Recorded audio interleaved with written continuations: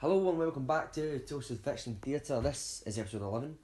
It's called Life After Birth. It was written by Hayley Bristow and performed by Colin Little and Charlie Graham, narrated by Cameron McGarva. Before we get to the episode though, just a couple of quick notes. Toasted Fiction have a new show on the 13th of May. It's called Fools on a Hill. It's a comedy. It was the very first episode of the podcast, but it's been extended to a full-length script. And it's on the 13th of May at the Beacon Arts Centre at 8 o'clock. Tickets are £12, £10. You can get them from the Beacon Arts Centre website or call 01475 723 723. The digital version of the Toasted Fiction book, a collection of very short stories that nobody asked for, is also now available. You can head straight to www.toastedfiction.com to get your copy there. So, without further ado, here's Life After Birth, written by Hayley Bristow and performed by Colin Little and Charlie Graham, narrated by Cameron McGarva. Enjoy!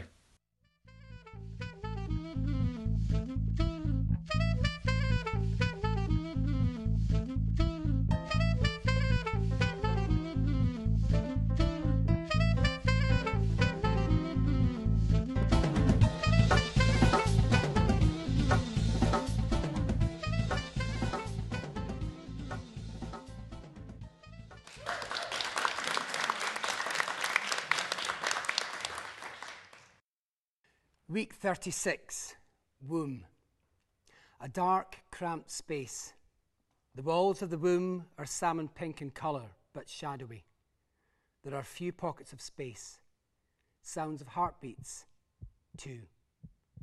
Unborn twin boys inhabit the space and are the only clearly visible things. One brother occupies the right, Patrick, and the other the left, Stuart. Stuart is sleeping. Patrick is waking up, wriggling slightly. Muffled sounds can be heard. Voices, male, dad, and female, mum. These are coming from somewhere outside the womb. Do you have everything? Is everything in the bag? Yes. Are you positive? Yes. Have you phoned your mother? Patrick wriggles slightly. He stretches his legs as far as the tiny space he has will let him and pulls them back into place. Patrick is beginning to wake. Hey! Wake up, man! Patrick kicks Stuart awake.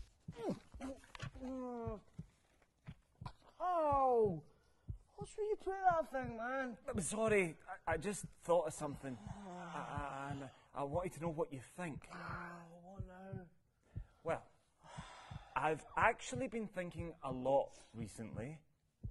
Yeah, I know. And you know. Yeah, every time I look at you, you've got this painful look in your face. Oh, ha. Well, I'll just not bother telling you then. Great. Can I go back to sleep now? No. You can't go back to sleep. I want to tell you. I want to tell you. Well, hurry up then. I don't know. For God's sake, will you just spit it out? You're just going to laugh at me. Look, you're taking up a valuable amount of my sleep time here. And if you don't spit it out, I swear I will take that cord and I will wrap it All right. Do you think there's life after birth? What? Do you think there's life after No, birth? I heard what you said. I just meant, what are you on about? I was just thinking, you know, that there's got to be something. I don't know, maybe. Why do you care? I don't know. I mean, it's not long now. It could happen any day. What could? Birth! Oh, yeah. Well, what? Well, what do you think? I think you think too much about things we can't understand. Well, I don't think that you think enough at all. If there is something after this, then you are going to be the stupid one. Stuart kicks Patrick. Ouch! Hey, don't do that! I know you don't like it, do you? Hurts, doesn't it? Have you really never thought that there might be, something after this? Right. I'll bite. What's brought this on? Well, look at this place. It's cramped. It's dark. It's a bit soggy. It's warm. There's nothing other than you here to annoy us. Okay, I'll give you the warm thing, but have you ever heard things? Heard things? What things? Well, I'm not really sure what they're like exactly, but it sounds like when me and you talk, like sounds like talking, but I can't make out what it is they're saying, and it sounds different from me and you, like deeper and louder, and sometimes it sounds like when you shout at me, and then other times it sounds like happy and fun. So, what you're saying is, you hear voices? Yeah. You know, what's wrong with you is no small thing. Whatever. I know what I heard. The two boys pause, looking around their small enclosed world. They look up to the pink, shady wall above them, and two umbilical cords squash together and follow the cords down the middle, slightly to the back of the boys, which lead to where their belly buttons will be. Patrick twangs Stuart's cord. Stuart grabs it away from him.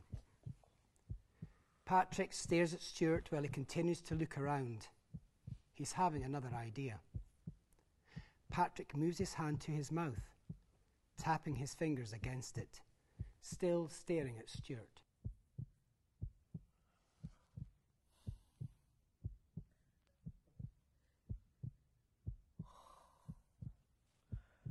You're thinking again.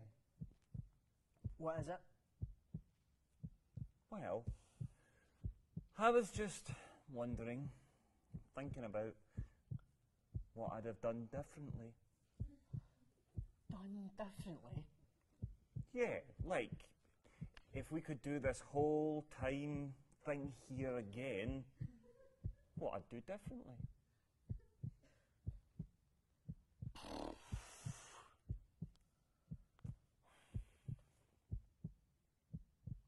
Night then. A few hours later, Patrick is awake, fidgeting, staring at a sleeping Stuart. He begins to nudge him again. Stuart responds with wriggling and groaning. Patrick gives his brother a swift kick and he wakens abruptly. Stuart, with a furrowed brow, looking angry. Oh, right, can you stop doing that? Right? It's really sore. I'm sorry, it's just, well, I've been thinking again, and, well, I know what I would do. Enlighten me.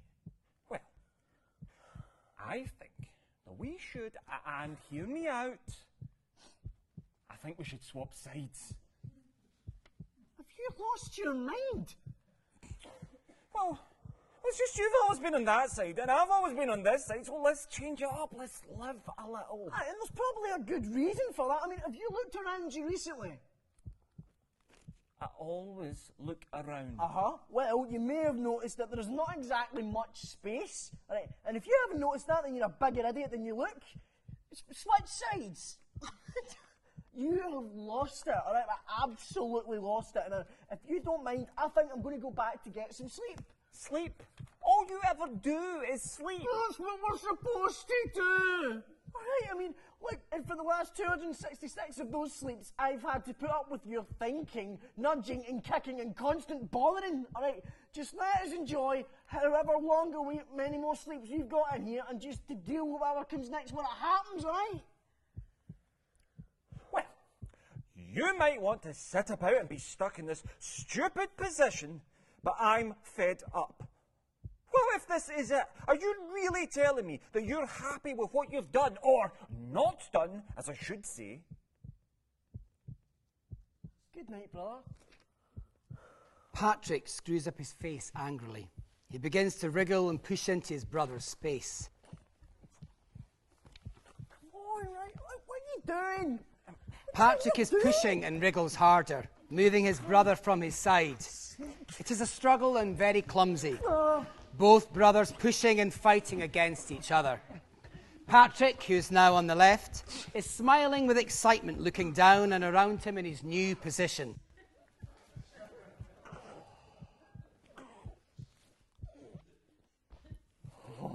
We did it! We did it! Stuart, now on the right, however, has become trapped by his umbilical cord, which has wrapped itself around his neck with all the movement. Stuart struggles, trying to wriggle out of his situation. Patrick looks across at his brother. His smile turns to shock as he stops celebrating. His mouth opens widely. Oh no, what have I done? Stuart is gasping for air. Patrick begins to try to help his brother get untangled by trying to get his hands under the umbilical cord and pulling it. However, Stuart is wriggling too much and his hands slip. They wriggle and bang against the sides of their space frantically. Stuart is beginning to slow down as the sound of his heartbeat slows and slows. Patrick's heartbeat becomes faster and panicked. Time is running out. Suddenly, a bright white light appears. It is small to begin with and pierces through into the space. The light becomes bigger, as if a zip is being opened from left to right. Patrick is startled by the light and stops what he is doing and turns his head to see what it is. What the... As he looks out into the blinding light, hands enter the space and grab Patrick.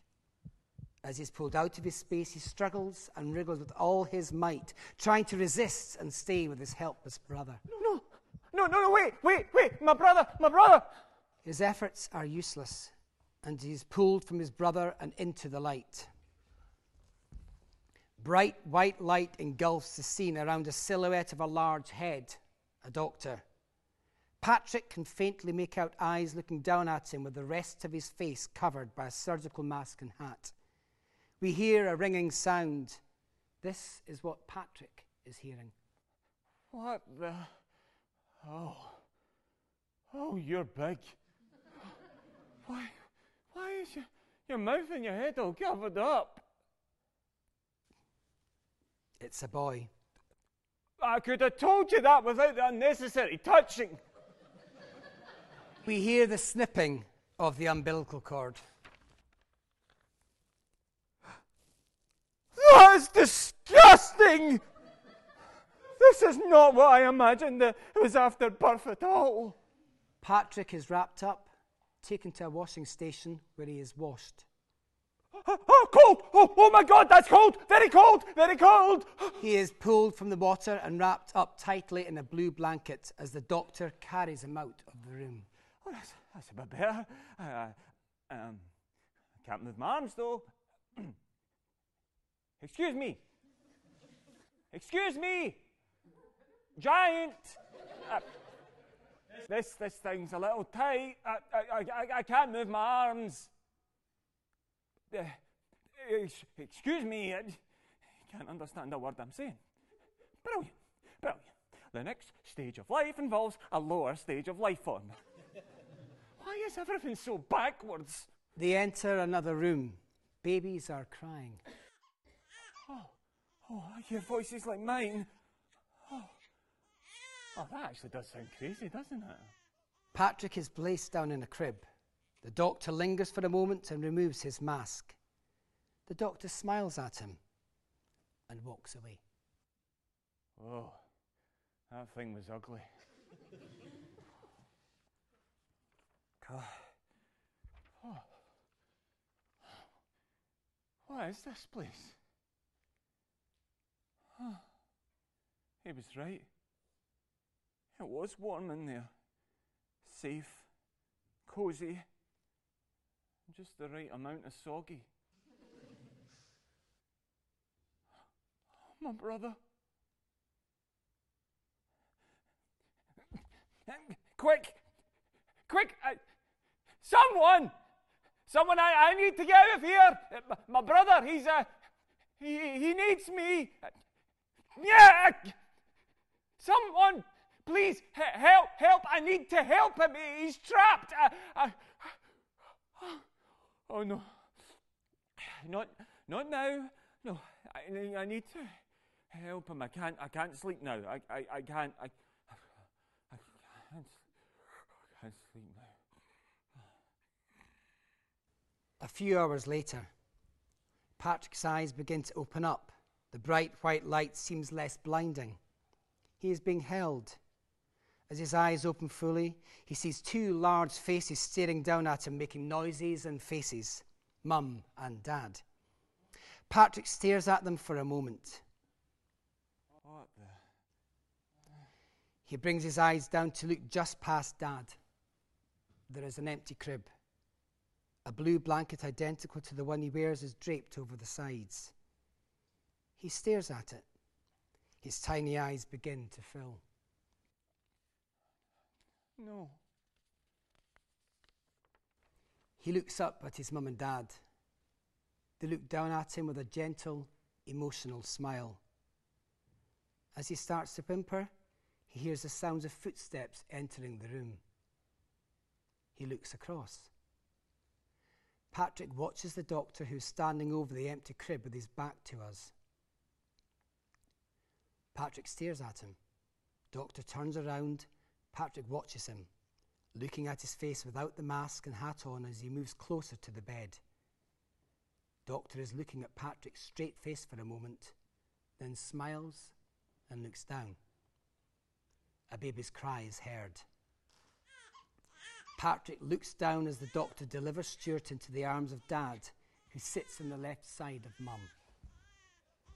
As the boys talk, let's imagine the adults in the room can only hear baby noises. They look at the boys while they converse with love and happiness and listen to their little noises. Stuart stops crying. They look at each other for a moment and smile to each other with a sense of relief. I thought... No. It's going to take a lot more than that to get rid of me, brother. I'm so sorry. If I had known that could happen, I'd never made... It's fine. It's fine. Look. You were right, you know. All I ever done was sleep. And if there wasn't anything after birth, then I'd have had a pretty lousy existence. It's good to mix things up a bit. Well, I did all right then. Maybe next time you have an idea, though, make sure both of us can get out of it without nearly dying. Deal? Deal. Yeah. Have you noticed how insanely alike we both look? I was just thinking that. They don't have a clue what they've let themselves in for. Stuart smiles cheekily. Patrick returns the same cheeky grin.